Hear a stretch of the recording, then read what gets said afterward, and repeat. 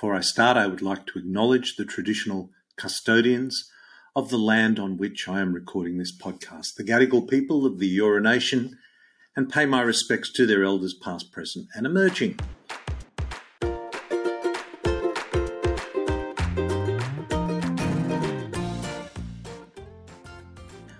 Hello and welcome to another Unstress podcast. My name is Dr. Ron Ehrlich. Now, we today are continuing our journey through biochemistry. Now, this is really the way the body works, and I always think if things are going wrong, it always helps to know why, and also realize that it's not just a medication that will control the problem, but actually something has gone wrong at a biochemical level, and we need to address that to restore the body's natural ability to heal itself. Now, throughout the summer series, we focused, again, replaying some of our focuses on boosting natural immunity. And one could argue that almost every podcast I do is focused on that as well. And it actually is, whether we're talking about environmental issues, whether we're talking about health issues, mentally, physically, emotionally, whatever. This is about boosting immune function, building resilience to deal with the stresses of our modern world.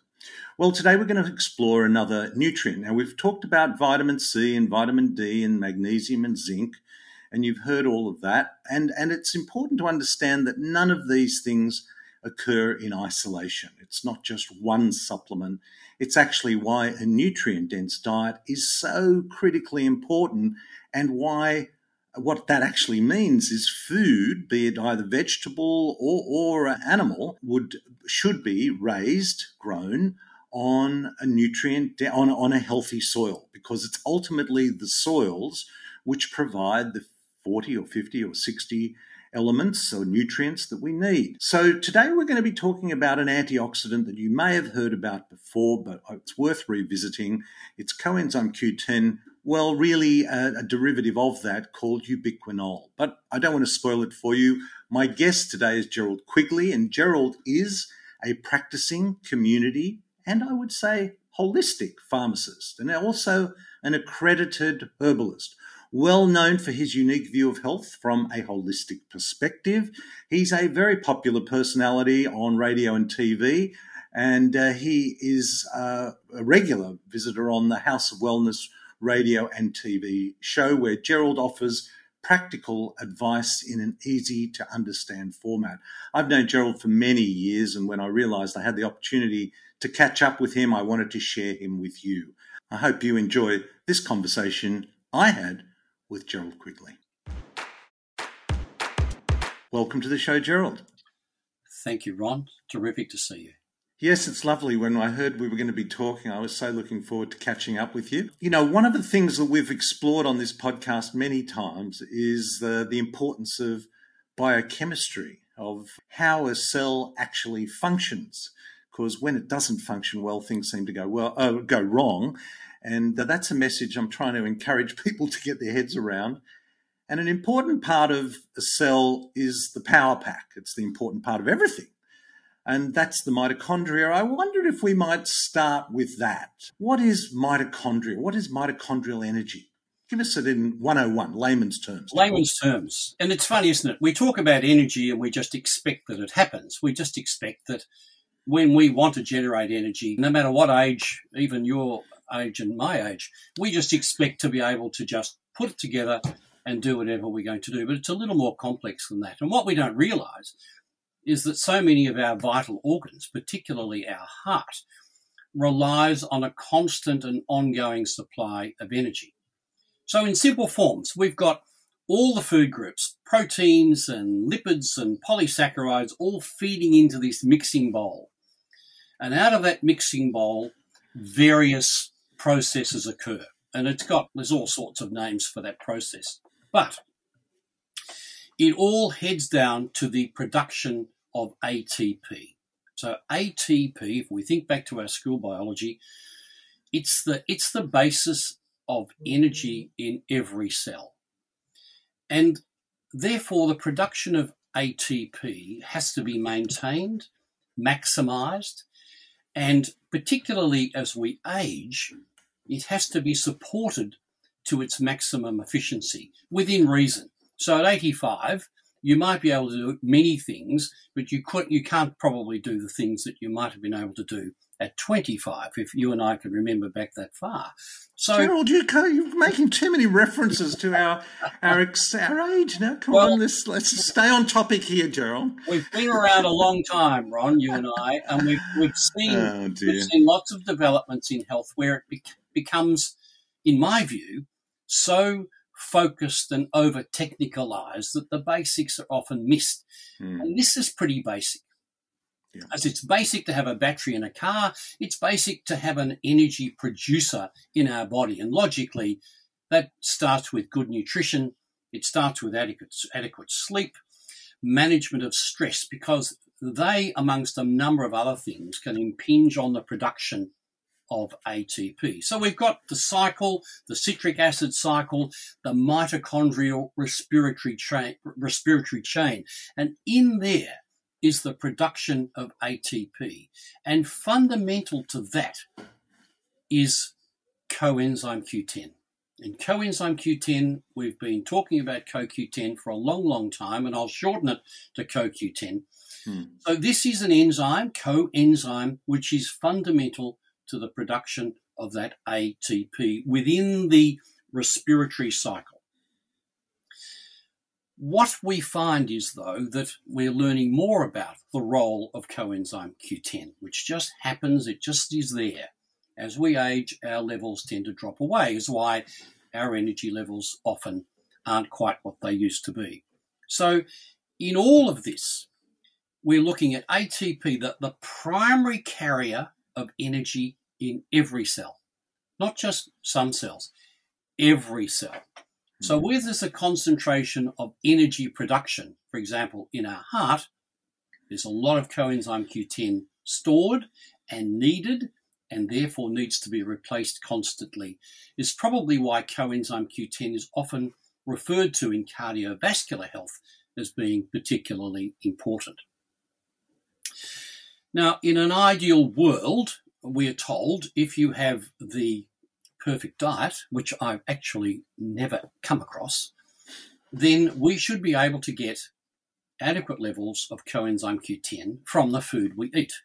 Now, sadly, this lipid-soluble enzyme or nutrient isn't really available in food. For me to get 100 milligram of coenzyme Q10 a day, I would need to eat 10 kilograms of broccoli, 1.6 kilogram of sardines, and we probably have to accompany this with a decent bottle of red, but 3 kilograms of beef wrong. Now, that is just not possible. So it's one of those puzzling nutrients that we can't just get from our food, unlike things like magnesium and calcium and these things that we talk about. And if you aim to get that in your food, you're doing particularly well, because we're well away from that in the Australian or the Western diet, as you know. So obviously, supporting it with supplementation makes sense, particularly when you consider how many factors can impinge on, first of all, our levels of CoQ10, and more particularly, the role that a special process called conversion helps in our body. So we've got CoQ10, and that's converted or reduced coenzyme Q10, which is called ubiquinol. The names can be confusing. Coenzyme Q10 is commonly called ubiquinone, but the reduced form is called ubiquinol, and it's important to differentiate them because they are completely different. The reduced form is very much more available, bypasses many of the little internal processes that require reduction. So if you take a coenzyme Q10 supplement, it has to be converted to a reduced form.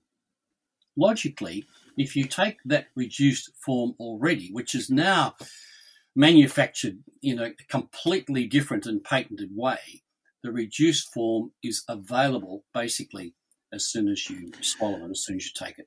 I think as we get older, I know that as we get older, that conversion from ubiquinone to ubiquinol, and I know when you go into the store and you look at coenzyme Q10, which, as you mentioned, is often recommended around heart health. Interestingly, we in the dental world also feel that it has a positive role to play in gingival, in gum health, Yes. periodontal health, and that's not surprising either, high energy area. But as we get older, that can, and what I was saying was the coenzyme Q10 that you see often in supplements is of that ubiquinone level. Yes. And as we get older, that conversion becomes a little more challenging, doesn't it? Yes, it does. And there are lots of things that can interfere with, and I, again, searched some of those yesterday because we're learning more about that conversion factor.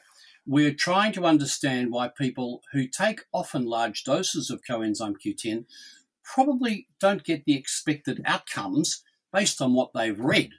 And that might be because their ability to convert one to the other is not efficient. So you've got things like ubiquinol. So we're talking here about the reduced form. Levels of that can be taken away completely by things like certain medications, particularly the statins that we use to reduce cholesterol. Certainly oxidation or aging is just something that tissues have to learn to cope with. Things like the deficiency of factors needed for that biosynthesis and conversion. So there's a few enzymes in there that are working away. If you genetically have issues in that regard, then that conversion factor will not happen. The conversion will be quite inefficient. And certainly disease states can affect our conversion rate and our ability to maintain adequate levels of the ubiquinol, the reduced form of the coenzyme Q10. Look, it's exciting stuff because, more generally speaking, how often these days do you meet someone and you ask how they are, and they say, I'm just really tired. And without going into a lot of their potential disease states, it's often about their ability to reduce energy at cellular level to actually get some energy back. And energy comes with vitality. Vitality comes with, in my view, and it's a bit of string here, but I think vitality comes with optimism. And certainly in today's world, particularly over the last couple of years, if ever we need vitality and optimism, the day is here, because we're not out of the woods yet. And here is a way of actually supporting efficient energy production in a perfectly legal and not illegal way, because there's all sorts of things you can buy on the internet promising this.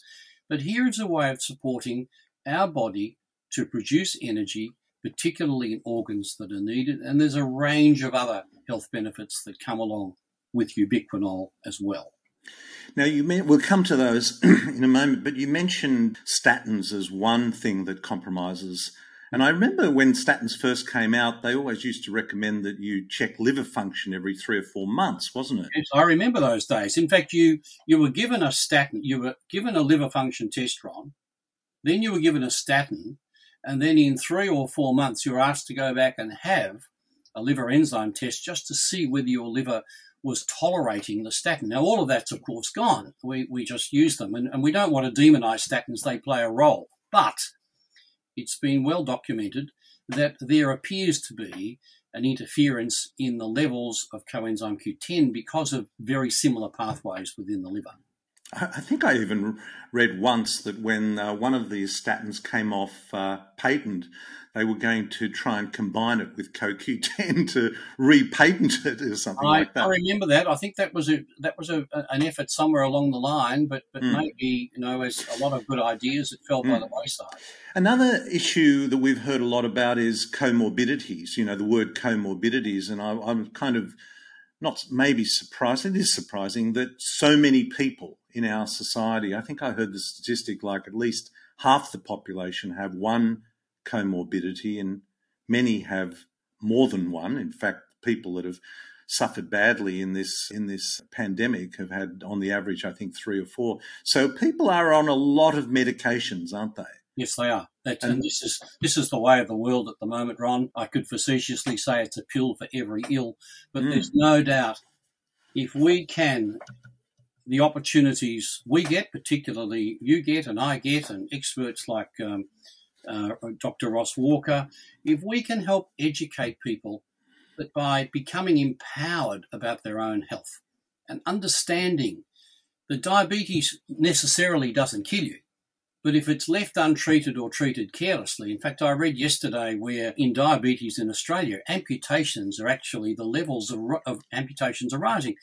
Now, in Australia in 2022, that's an outrageous statistic. Yeah. Outrageous, because we don't educate people about it. And I sadly hear from people that are given new insulin pens and things, and they email me and say, how do I use this damn thing? Well, goodness me. They should never have been allowed to walk out of a pharmacy without complete demonstration of how to use it and what it's all about and the role that it plays. And every disease seems to come with that same laissez-faire attitude. If I take the pill, everything will be okay. Remember, and I've seen male patients in my clinic who would take the statin for 3 months before their next doctor's visit, so the doctor would say, well done, they're working, aren't they? And then as soon as they got out of the surgery, they put them to one side again. So we need to educate much more readily patients that are using medications to use them correctly, because if they really use them correctly, there's a chance, and we see it in diabetes, there's a chance their levels can be reduced. And one day with statins, we know that as we age, we actually need cholesterol to function efficiently. And many people find that as they age, they actually come off their statins. So becoming empowered and asking questions often gives wonderful outcomes. Well, I loved before we came on, you talking about the power of education and the importance of it, which is what this podcast is all about as well. I remember when we first met, Gerald, you were described as a holistic pharmacist. And of course, as a holistic dentist, I know I often get asked, what does that mean? But let's just take a little bit step back here, because your background is pharmacy and you're a herbalist as well. And I walk into pharmacies now and I think, God, you'd have to really be a holistic. Tell us what a holistic pharmacist. Look, I think that definition, like a holistic dentist, Ron, I think it is in the power of the mind of the person that asks you, because no matter how you try and explain it, they think you're a bit wacko. Mm-hmm. They think that you should be limited to appearing in a white coat and doing what you do, as I think sometimes. But I'm not keen on actually being put into a particular pigeonhole. We are all health practitioners, and as time goes by, there are more and more Australians who want to move from the illness side of the equation into a wellness side of the equation. And I would contend that we don't have a health system here, we have an illness system here. And we both come across many people that are okay and concerned about something developing, but they're often reassured once that develops, then we'll throw everything at it and we'll fix it. And there's very little advice given to minimise the risk of particular things developing. So that's the market, the demographic I'm in. And there is a lot of worried well Australians who feel that probably they're almost missing out because they don't have diabetes, elevated blood pressure, elevated cholesterol, chronic reflux, all these things that all their mates have got. And they think, well, maybe all this stuff's being missed, but in fact it's not. They're just a healthier individual. So I take the role that if you've got medicines, that's wonderful. But many of them will deplete nutrients. Many of them, in fact, have that law of unintended consequences associated with them. And here is a classic that so many things, when you look at the role of ubiquinol in the human body, there are so many aspects of that which can interplay with medications that are taking and with positive outcomes. And you mentioned gingivitis before. There is a classic. If you've got some gum issues, for heaven's sake, get some advice about ubiquinol, because it's been clinically proven over and over again. It plays a role. Because guess what? Your gums and your heart, there's a connection. We're hearing a lot about that. I've often defined holistic as a dentist with attitude. There you go. I'm surprised, Ron. You've got attitude. Come on. But you mentioned 3 kilos of beef and 2 kilos of sardines. But come on, there must be some foods that contain ubiquinol they that do. we can consume on a regular basis. Yeah, but there's not enough, Ron. Not enough. There's really not enough. And you can consume them, heavens above. Where would we be without a decent steak and a glass of red wine? So, but, you might get a 0.5 milligram of ubiquinol, and that's okay. But we're talking here about clinically proven and specific dosages for an expected and clinically proven outcome. And that's where so many of these nutrients, as time goes by, we've probably been underdosing. In fact, when coenzyme Q10 first came on the market, in Australia we were prescribing 150 milligram, probably started off 50 milligram, 150 milligram. Particularly in where a lot of the research started, which was in Japan, they were prescribing 600 milligram, which the experts here were quite surprised at. Not only does it show the safety of the particular nutrient, but it probably shows that even then we were probably underdosing. And that's where that conversion rate, we don't have a clinically proven 150 milligram of coenzyme Q10 equals a certain amount of ubiquinol, but it is estimated that there's probably a 4+ potency change, that 150 milligram of coenzyme Q10 compared to 150 milligram of ubiquinol, that once the conversion has happened, that ubiquinol already converted is giving us about 500 or 600 milligram of coenzyme Q10 in our body. So there is that estimation. There's not definitive evidence yet, but it will happen. Not that it needs to be proven, but to satisfy so many people that say, oh, well, why is one more effective, why is one more expensive? Why would we take CoQ10 now, ubiquinone, when we know the more active form is ubiquinol? Should we not just be going straight? Has that made it redundant? I mean, I know this distinction has come out in the last, I don't know what, few years, 5 years? Yeah, 3, 4 or 5 years, yes. Oh, look, and that really is up to the individual. There are some people that feel that they're getting the benefits from coenzyme Q10, so that's the solid state form, and that's okay. But if we have the comorbidities we mentioned, or if we want specific clinical outcomes, then I think we owe it. In fact, I would insist that our patients would expect to be told that there is a reduced form available and the clinically proven benefits are probably more evident. But we're in a free world. I mean, you can talk about the two. Some people will be happy with one to see how they go. But in the world of nutrition, it's about education, and we've said that before. When you say to someone, you should take this, there's a bit of pushback straight away, often depending how the message is delivered. If you explain there are 2 options, one will do this, but this other one will probably do it better, then I think most people would probably choose that other option. And what are those doses that we are now taking or being recommended to take with ubiquinol? Look, I prescribe for my patients 300 milligram of ubiquinol each morning, and I get wonderful feedback. For various reasons, and often can be an economical reason, people say, well, look, I'm happy with 150 milligram. That's okay, because at least you're providing your body and your energy production chain with the fuel that it needs to really keep efficiently working. So it's an individual thing. But for people with specific clinical presentation, so the person with chronic dry eye, the person with having some conception issues from a sperm health perspective, the person who's taking high-dose statins, the person who is an elite athlete who is finding that fatigue is really getting them down, the person that's working in a highly stressed environment. We might look at nurses at the moment. There's been clinical evidence overseas, clinical trials showing that groups of nurses supported with ubiquinol compared to those not taking it are less stressed, sleep better, and cope with their demanding jobs far better. So maybe the government should be supplying ubiquinol to nurses, because they're really under the pump at the moment and really under-resourced and underappreciated as well, probably. Well, I know it's interesting you should say maybe we should supplying it to nurses, because I know when this pandemic started, and I was at the time president of the Australasian College of Nutritional Environmental Medicine, we wrote letters through Professor Ian Brighthope, wrote letters to suggest that perhaps vitamin D and zinc also had an important role to play. What do you think of those? Oh, fundamental. Fundamental.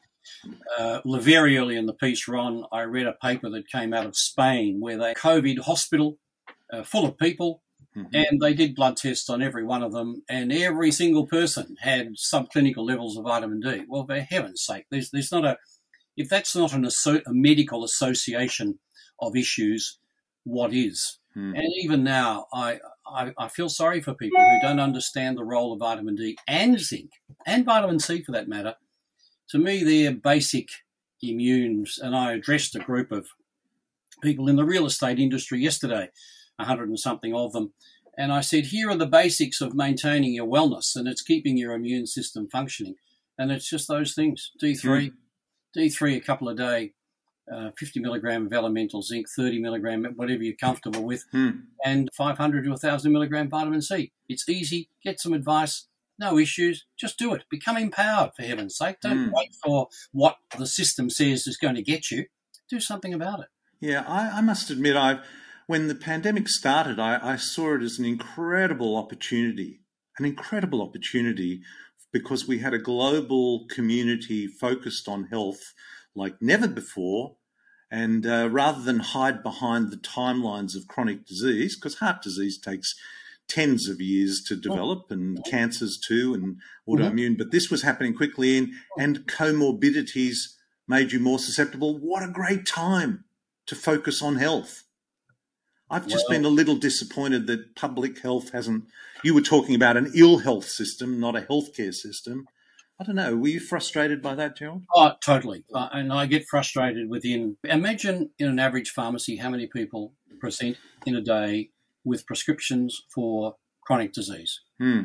Even some sort of printed elementary immune support advice to me is logical, professionally responsible. In fact, I think it's irresponsible not to offer that, but maybe I'm a little bit right-wing about that, because I think people should be offered the information, this gets back to that education. Don't leave it to the stage where you've got to take it, where, you go along, you have a blood test and your D levels are 20 and they should be 100, and someone says, you've got to take 3 or 4 capsules a day to get your levels back up there. Don't wait for that. Just have a couple each day to maintain your levels up where they should be. Just, it makes sense. But look, simplicity's just gone out the window, Ron. We know that.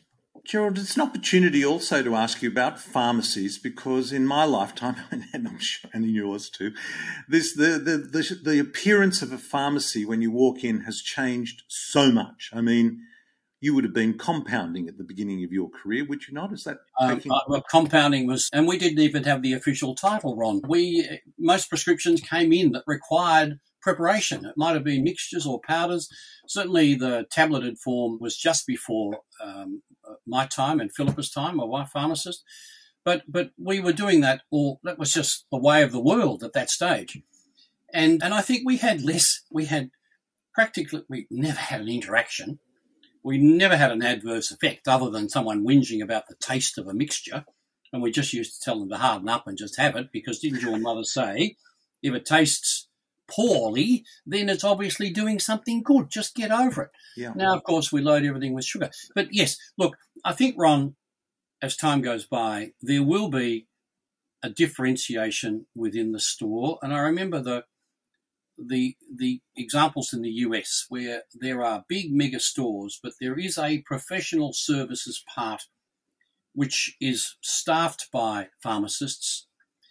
And the only disappointing part there is I think there should be a pharmacist on the floor. There should be a pharmacist monitoring what's happening out there in retail land to make sure people, first of all, able to seek his or her advice and guidance, and perhaps don't necessarily buy things that aren't appropriate, because there's always that risk. And without being just almost walking around with a sign saying, I'm a pharmacist, ask me. Well, how simple is that?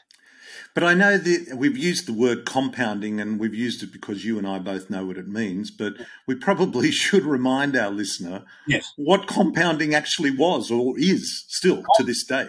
Compounding was tailor-made medicine before individualized medicine became sexy and fashionable.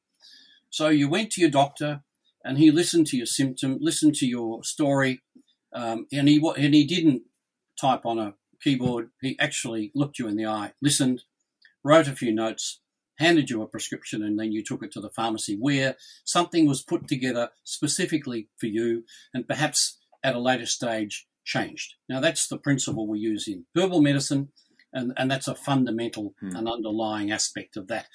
So that, for various reasons, and we follow the US, that was thrown out because it's easier to put it all in a pill and people don't like taking mixtures and all sorts of things. But there is a swing back now, Ron. I think there's a swing back. Yep. People wanting to take more gentle options. And there is a clear difference, and I'll explain that. So if you want to synthetically change something, and let's look at something way up there, let's look at period pain. You can take something synthetic for period pain which will alter your hormone levels completely. Now that sometimes works out, sometimes it doesn't.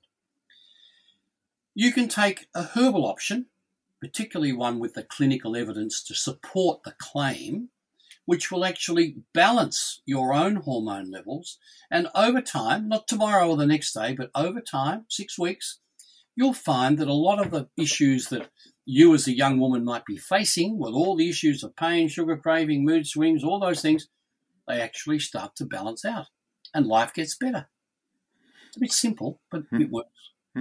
Another thing that changed, and I remember being in Europe probably 15 or 20 years ago, and I'd walk into a pharmacy in the Netherlands or Germany or something, and you'd walk in and it would be a cornucopia of vitamins, minerals, homeopathy, herbs.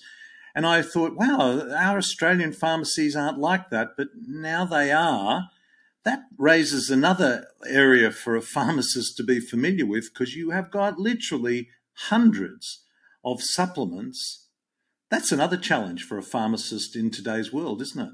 Yes, it is, but there's no need to back away from that, because often what you as a pharmacist might suggest based on your professional expertise, your prescribing personality, all sorts of other reasons, completely overwhelmed by something that has been seen on television or read in a magazine, or so many experts these days, which might be the checkout girl at the supermarket who just gives a bit of health advice. They can make often suggestions which many people appear as gospel, and they do a wonderful job, but I think it's horses for courses. Look, in all of that, and I remember walking into a pharmacy about that same time, maybe 12 years ago, in Italy, and there were a few people sitting around, and I walked in, and this lovely lady, mature lady in a white coat, came and said, "Can I help you, sir?" And I said, "Look, I'm a pharmacist from Melbourne, Australia, and I want to speak to that pharmacist up there." She said, in the best English, "Certainly, sir. Take a seat down there just where there's a vacant chair, and in time, our pharmacist, when she's helped these other people, will come and see you." And I thought, oh, there you go. Okay. There you go. But it's the expectation, isn't it? It's Yeah. the expectation. And what do you say to so-called experts who say there is no evidence to support all this supplementation or herbal medicine? What do you say to so-called expert? And you realise I'm prefacing them with so-called experts. What do you say to that? Oh, look, I could just facetiously say, get a life, mate. The evidence, and that's a word which is bandied around, isn't it? And often in the community, we don't give that word enough respect. And I often see, and you can take a number of different herbs, that claims on bottles and claims that are advertised are actually stolen from an actual clinically proven extract, and they just attach the claims to it. And then you obviously, if you were choosing a steak restaurant that you can take me to next time we catch up, someone that says a paddock to plate has a probably more attractive sound than someone who just buys bulk meat and then prepares it in some way. And similarly, I've always been of the philosophy that the companies that do a paddock to bottle, and there's many European companies that actually have contract growers that they will only use to make sure that all the steps along the way are actually complied to make sure that their extracts are what they are supposed to be. And so I think, and I've pleaded with pharmacy students who I used to give talks to often, but I think I was considered a bit of a renegade, Ron, so I don't do that these days.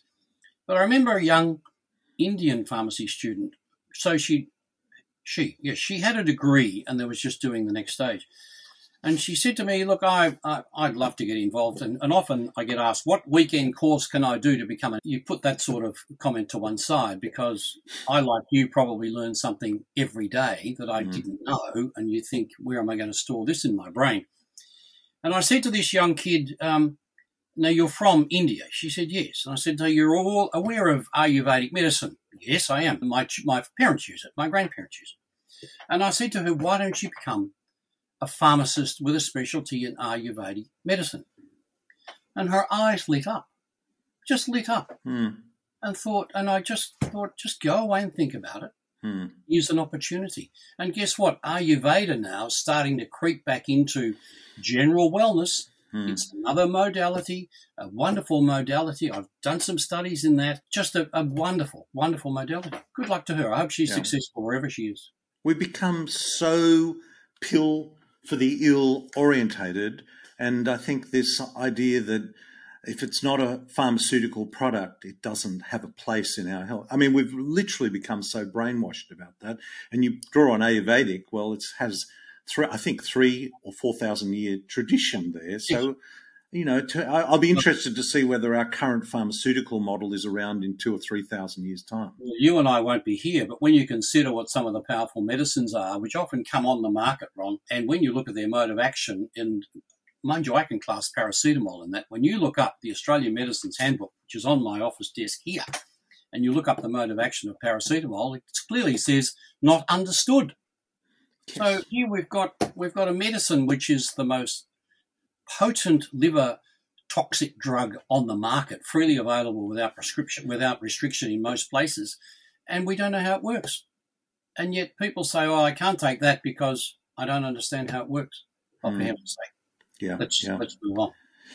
Gerald, always great to talk to you. And before we go, I just want to ask you one question. Taking a step back from your role as a holistic pharmacist, herbalist, educator, because we're all on a health journey through this in this modern world as individuals, not just as health practitioners. What do you think the biggest challenge is for an individual on that journey?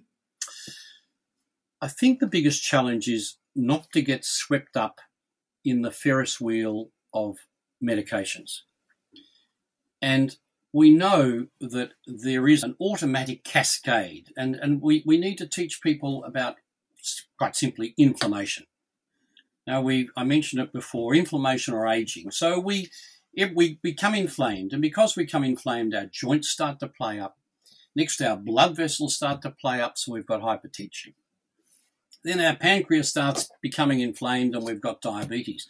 If we can explain to people that if they had better food options and not this anti-inflammatory diet, that puts too many things in a pigeonhole, but maximising the good stuff that we eat, minimising the bad stuff that we eat, surrounding yourself with positive friends, and keeping well away from those that unload on you, which is hard to do in health, but really, and keeping really well socially connected. I think the saddest thing, and I watched my own mum at 94, who was in low care, fading away because there's no social contact. Now, that to me should have been initiated right at the start. The vulnerable people who have been around and we owe so much to, let's look after them. You young people, I reckon you can cope with this. Let's just do what we can, and let's educate you about the benefits of a vaccination so that you will, in fact, potentially protect that more vulnerable group over there. We used to do it back in the old days. We don't do it now. We threaten, cajole, and I think the message, sadly, is being very mixed. So get involved in your health. Get involved. Focus on wellness, not on illness.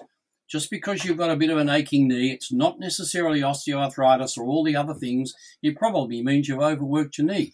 Have a look at that, but keep the exercise going. We could go on for hours, Ron.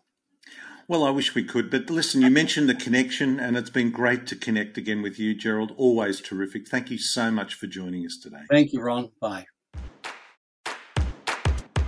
Well, there it is, another nutrient. And that is why we talk about nutrient density in foods, because within natural foods, unprocessed foods, foods that are grown in healthy soils, there are the nutrients and the ability to make nutrients in the body. And I know that Gerald was talking about eating 3 kilos of meat or how many tins of sardines to achieve that. And I think there are challenges in our modern world in getting the adequate nutrients, particularly if you are not feeling as well as you could. And energy levels are important. Mitochondrial function is critical. I mean, mitochondria are those little organelles inside the cells which provide us with the energy. And interestingly, Gerald was talking about ATP.